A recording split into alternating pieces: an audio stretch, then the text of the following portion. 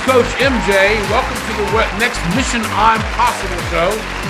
Today we have on our show the president of the National Speakers Association for the Central Florida chapter. He's an author, he is a professional speaker, and he's a world traveler.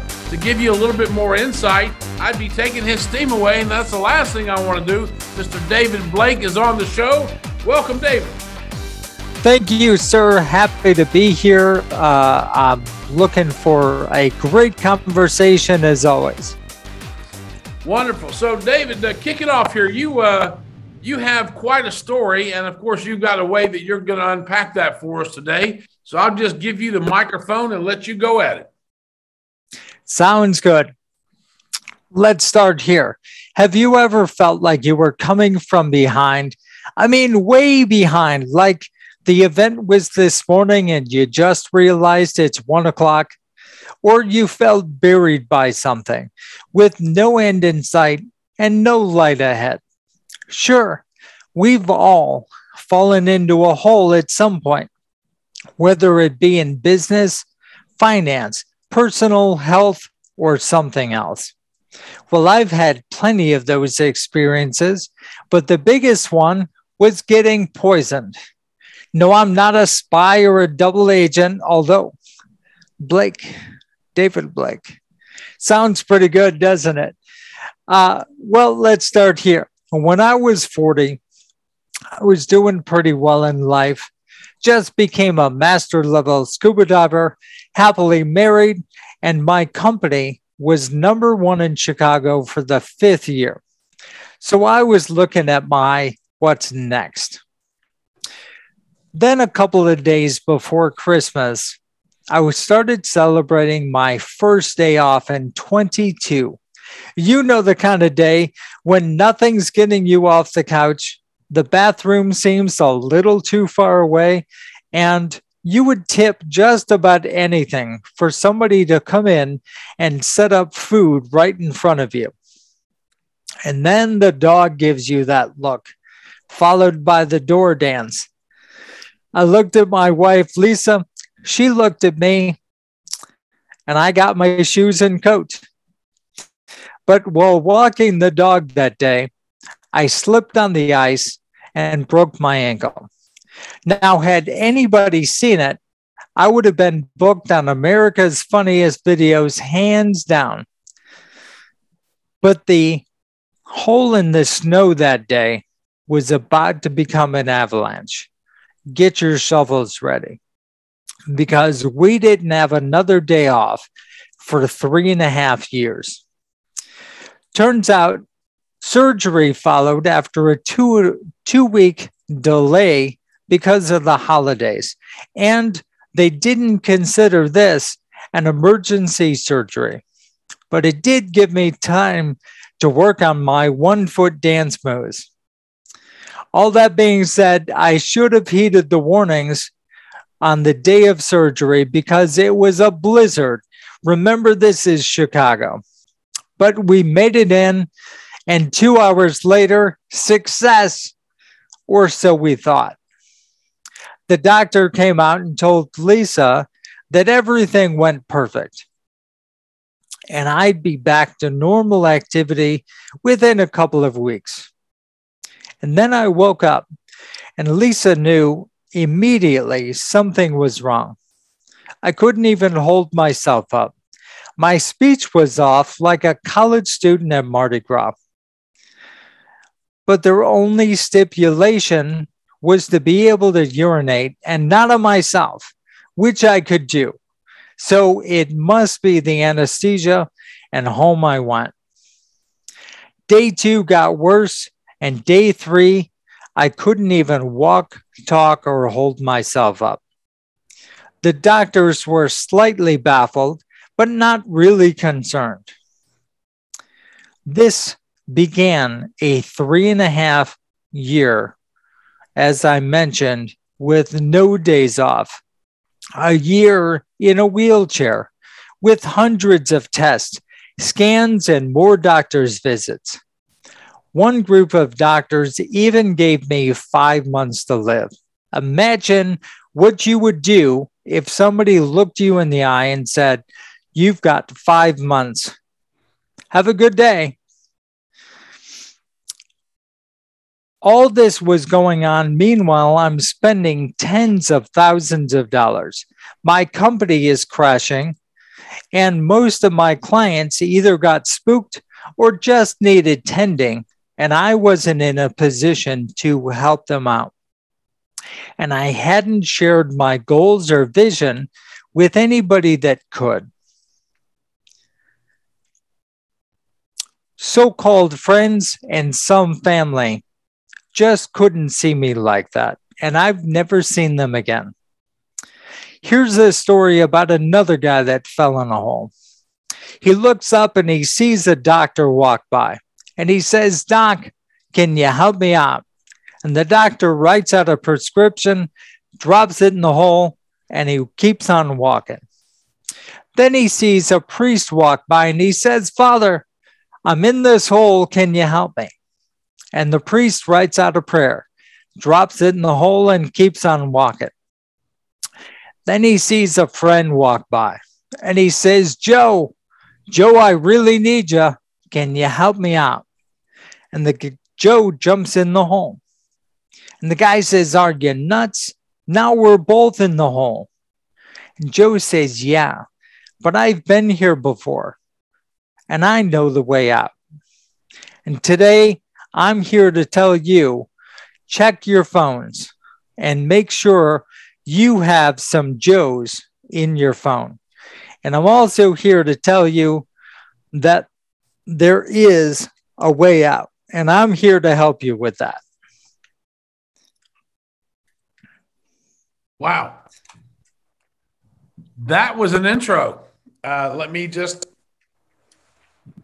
climb out. I was in there with you, as we all were. What an incredible journey you've had, David. I really appreciate. All honors to you, and blessings be upon you going forward. That must have just been. Thank you.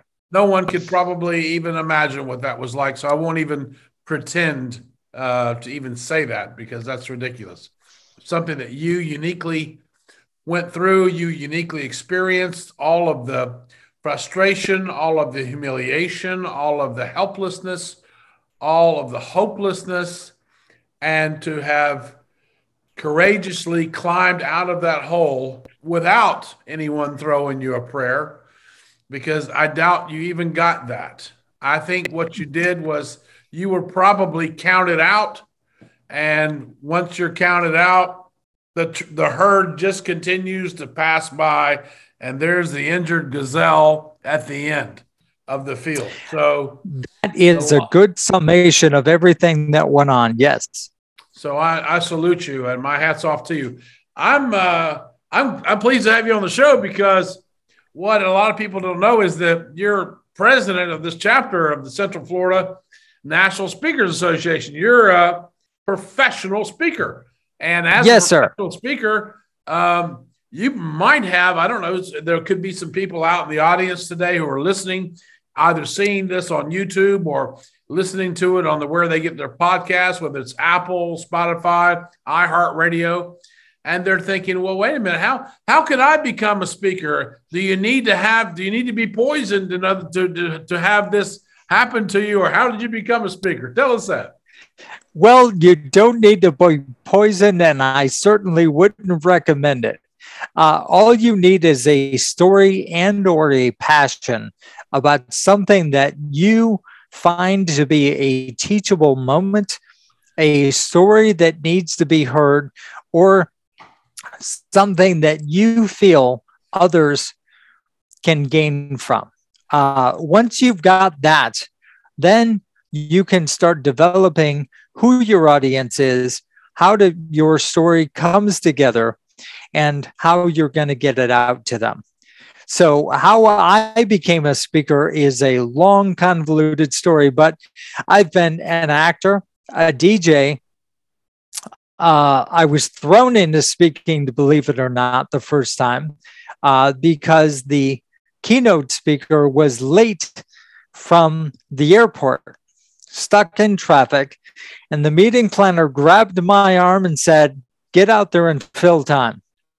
And that really is what kicked off, because they knew I could command an audience. I already had the ability to interact, facilitate, and do those things. But this was the first time I would say I was speaking and getting paid for it, even though that's not what they hired me for. Later, I became a college professor for 12 years. So all of it just kind of grew out of that. Wow. So I guess you probably have another story to share with us, because we've just come out of the pandemic and I don't think too many speakers were very active. What did you do? That's an interesting thought. A lot of speakers gained a lot of momentum during the pandemic because of being virtual. A lot of podcasts were started, webinars began, and facilitation really grew in an online or hybrid platform.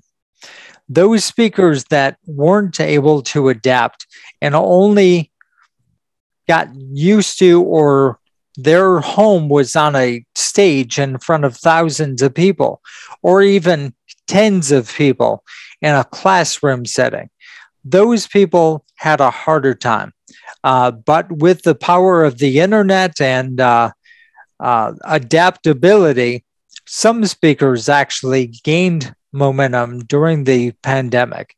But for most of us, whether we did well or not, it gave us time to hone our message, work on our books, or tailor to a new audience, and maybe even weed out some of the old material that kept coming up. So it actually gave us an incentive to change or adapt in multiple ways. And you mentioned that something about Chicago. That's basically where you had your business before. You mentioned you were successful. You were one of the top business for 5 years. You won the award 5 years in a row.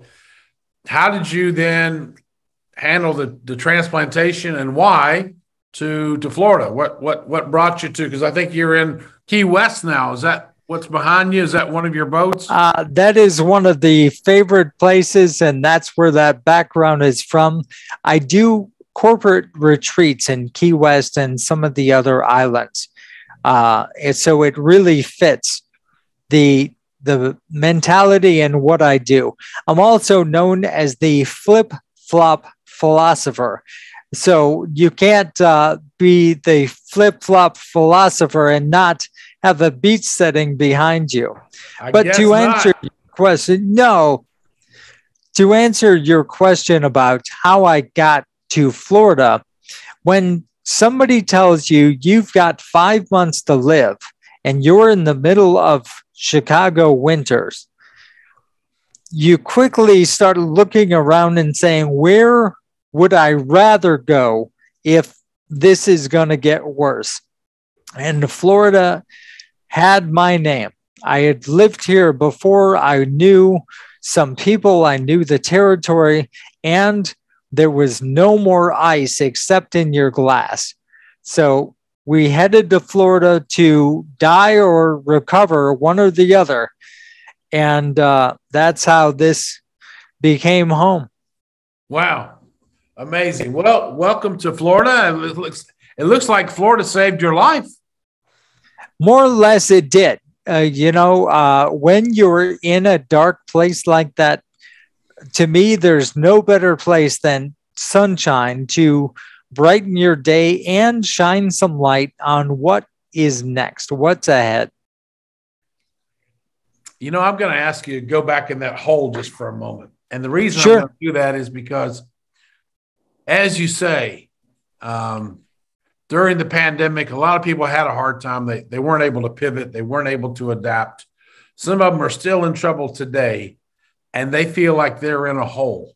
When you were in your hole, if you don't mind sharing, because you made a very beautiful presentation about it, and you made us all feel good. You made us all feel nice, warm, and fuzzy.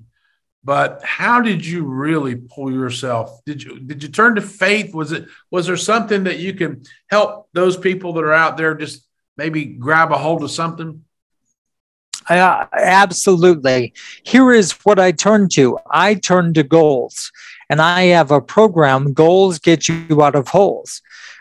Because when you have something, whether it's faith, whether it's a hobby or a destination that you can set your sights on and you can see it, feel it, taste it, and every waking moment surrounds that thought, that goal, it gives you the momentum to keep going.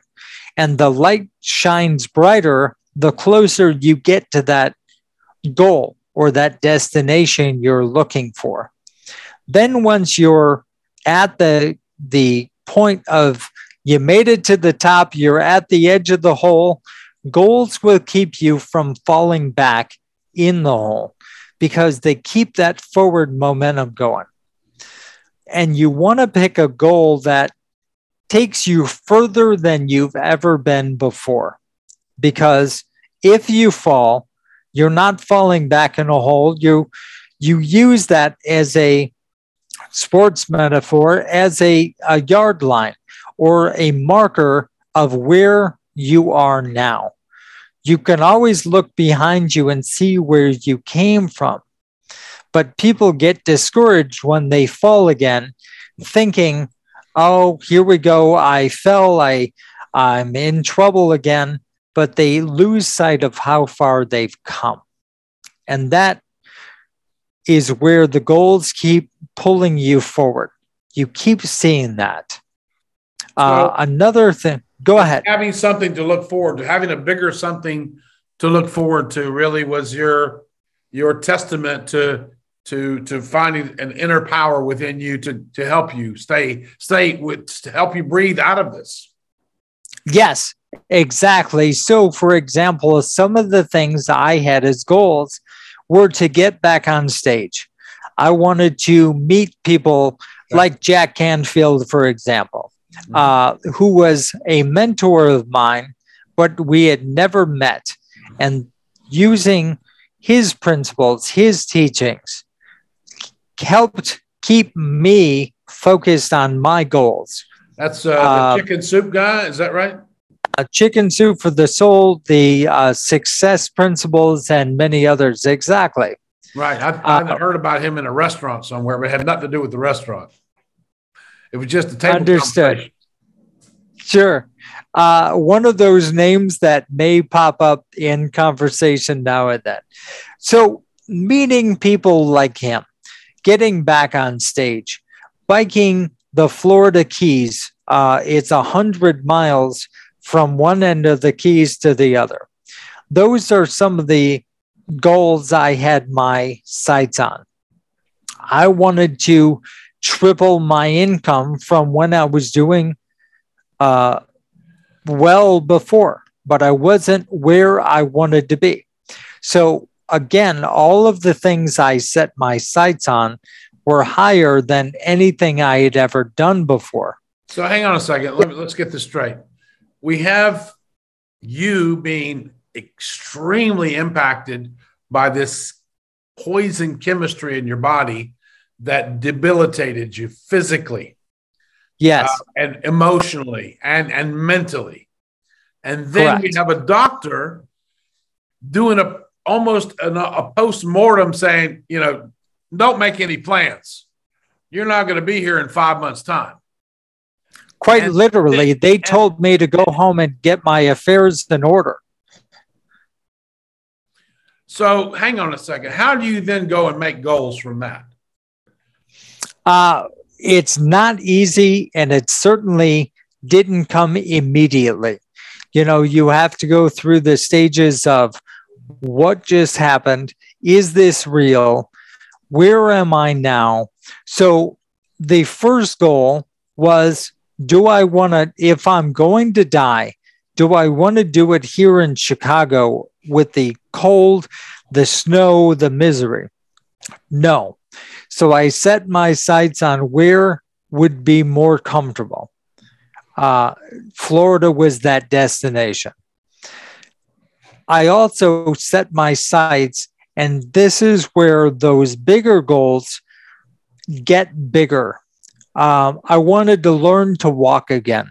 I wanted to drive a convertible down the Florida coast. I wanted to have a semi-normal life again. Not to mention the fact I wanted to make it to 6 months, not just 5. So I was reading something about your story, and you mentioned about walking because you couldn't, and speaking, you had to reteach yourself to talk. Exactly. As I mentioned, by day 3, I couldn't walk, talk, or hold myself up. I had all the symptoms of a massive stroke, ALS, MS, some pretty horrible things, but I didn't have the actual markers in my brain of any of them. So that became a bigger mystery all in itself. Because hang on a second. So now, anyone who's listening in probably wonder, how did David Blake get on this show? He was faced with the impossible and somehow managed. We're going to dig into it more, but I like what I'm hearing so far. Somehow, through his own personal strength, some of his background philosophy, some of the mentoring that he had, some of his own just get to it, he found a way. He made some new goals and he refused to give up. And that's a powerful, powerful testimony on how somebody can turn the impossible into I'm possible. I salute you, sir. Well, thank you very much. And I don't want to give anyone the idea that it was easy at any time. I know. But again, when you've got something to look forward to, when something draws you, imagine your favorite person, whether it's a spouse, whether it's an old friend, or maybe it's your dog and you've been away on a trip. That excitement of coming through the doors to see that person, to see that pet, it excites you, it draws you in. That is a small piece of what you get out of goals. You start looking forward to it. Like, imagine back when you were a kid and you wanted something for your birthday or for Christmas, or you were going to see somebody at a theme park. You couldn't stand it. You could hear the music. You could describe that gift that you wanted so bad. You knew the color. You knew what it was going to smell like. And it just brought joy to your whole being. And right now you're probably thinking, yes, that I know what that item was. And if you do, shout it out. But that's the kind of feeling. You feel it, you smell it, you taste it. When you get to that point, it overrides the obstacles. It starts targeting you directly towards your path. Even if things get in your way, you find a way of getting around those obstacles because you're laser beamed on the outcome. I think that's really, really hard for most people to be able to understand, even though, all of us have been exposed to life coaches in a box that say, hey, do affirmations. Hey, visualize the future. Hey, imagine a better time and all of this, but you were pinned to the ground. You were condemned. And what right did you have to find hope? And who were you to be so ostentatious, so arrogant to come up with goals like doing 100 miles on the Keys or 3 times your income before this happened? That's just ludicrous. And I'm sure you didn't have your family members rallying around you going, hey, you got this, Dave. Of course you can. because you must have sounded like a complete maniac to other people. And going through that's a great point. That's a great point. And that's where in the story, when I told you Joe jumped in the hole with the guy. Yeah, find the Joe. That's the kind of people you want to surround yourself with. Because I also mentioned, no, and it doesn't take many. Imagine just having one Joe in your corner when you need something and Joe appears. Whatever it is, however big or small, these are the kind of people you want to have in your phone.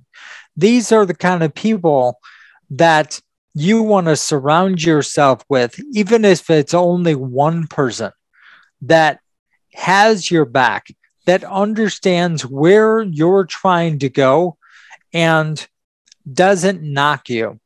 You know, when you're in a hole, people try and comfort you. It's going to be fine. You're going to like it here. You got this. Yes. You know, and they kind of keep you in that hole. They might even bring you beer and help you decorate and say, well, good luck, dude, as they Hey, and let me know if I can do anything for you. I'm here. Right. These aren't the kind of people that I'm talking about. And as you mentioned, whether it's friends, family, sometimes they think they're helping by keeping you comfortable in that place. Do you know that even Amazon will deliver nearly anywhere? So wherever you find yourself, you can still find those comforts that make this hole feel like, okay, I belong here. Hey, look, I've got a skylight. You know, it's very easy to become comfortable when you've fallen, because everything seems so difficult that you look around and say, well, I guess I live here now. Very easy to be the patient. Yeah, I'm injured. Therefore, I'm not capable. Therefore, I accept this. And then you graduate into learned helplessness. Correct. And again, could be in business. Maybe your business failed and you start thinking, well, maybe I was going for too big of a business. Maybe I bit off more than I could chew. So you go back to a lower level and try and get comfortable there. Maybe it's in finances. Something came along like a pandemic, knocked you off your pedestal, and now you're having a difficult time with finances. So you start paring back and say, well, let's just get comfortable here and not overextend ourselves and not think about where I was. And the next thing you know, you're at a lower level in your life than you would like to be. And then you either disappear, wither away, or again, you start setting up camp. This is home now. Because you stopped asking for more, because you stopped believing that you could, because you accepted what other people told you was the inevitable. And based on that, it would be real easy to realign your potential altitude with where other people think you should be, which is where you then believe that you are. And that's where you get stuck. Yes. Look at it in the sense of if you work in an office and you're up for a promotion and so is somebody else, that other person may try and convince you that you're not ready. You're not, you don't have enough time or experience. You haven't been doing this long enough. Just sit back and wait your turn. Well, they, keep trying to go ahead. Family can do the same thing. Well, you've got big ideas, Dave. Why don't you just be happy with what you've got. Maybe you should practice that a little more before you put yourself out there.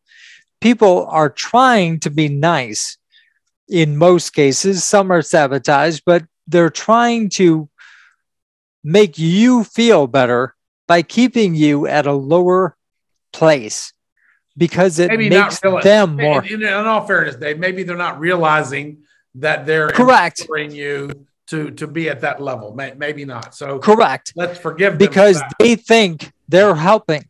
They don't realize what they're doing, but you can start realizing the patterns in these people, and you can start connecting with them less. You can start deleting them from your phone.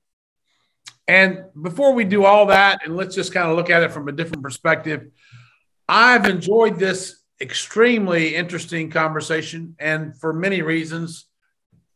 You've gone through this incredible journey, and thank you for detailing it, giving us a little bit more depth today.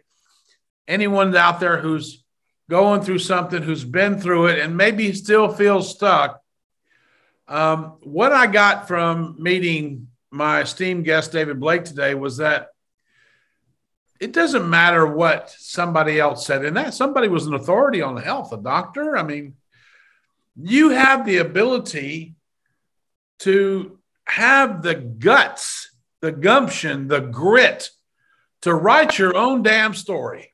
And that's what David did. And he didn't listen to anybody else's script, advice, or their editing. Take this out or take that out. He put all his words in because that was the story he wanted to live. And look what he's doing today. David Blake, he turned everything into a flip-flop and flip-flopped it all around. Thank you so much for joining us today on the Mission Impossible. We'll be putting the links into your episode when it comes out so that any company or retreat or thinking about a retreat or somebody with your mindset would add value to their team to get in touch with you. Thank you so much for being possible on the Real Mission I'm Possible show. God bless. You've got it. Thank you, sir.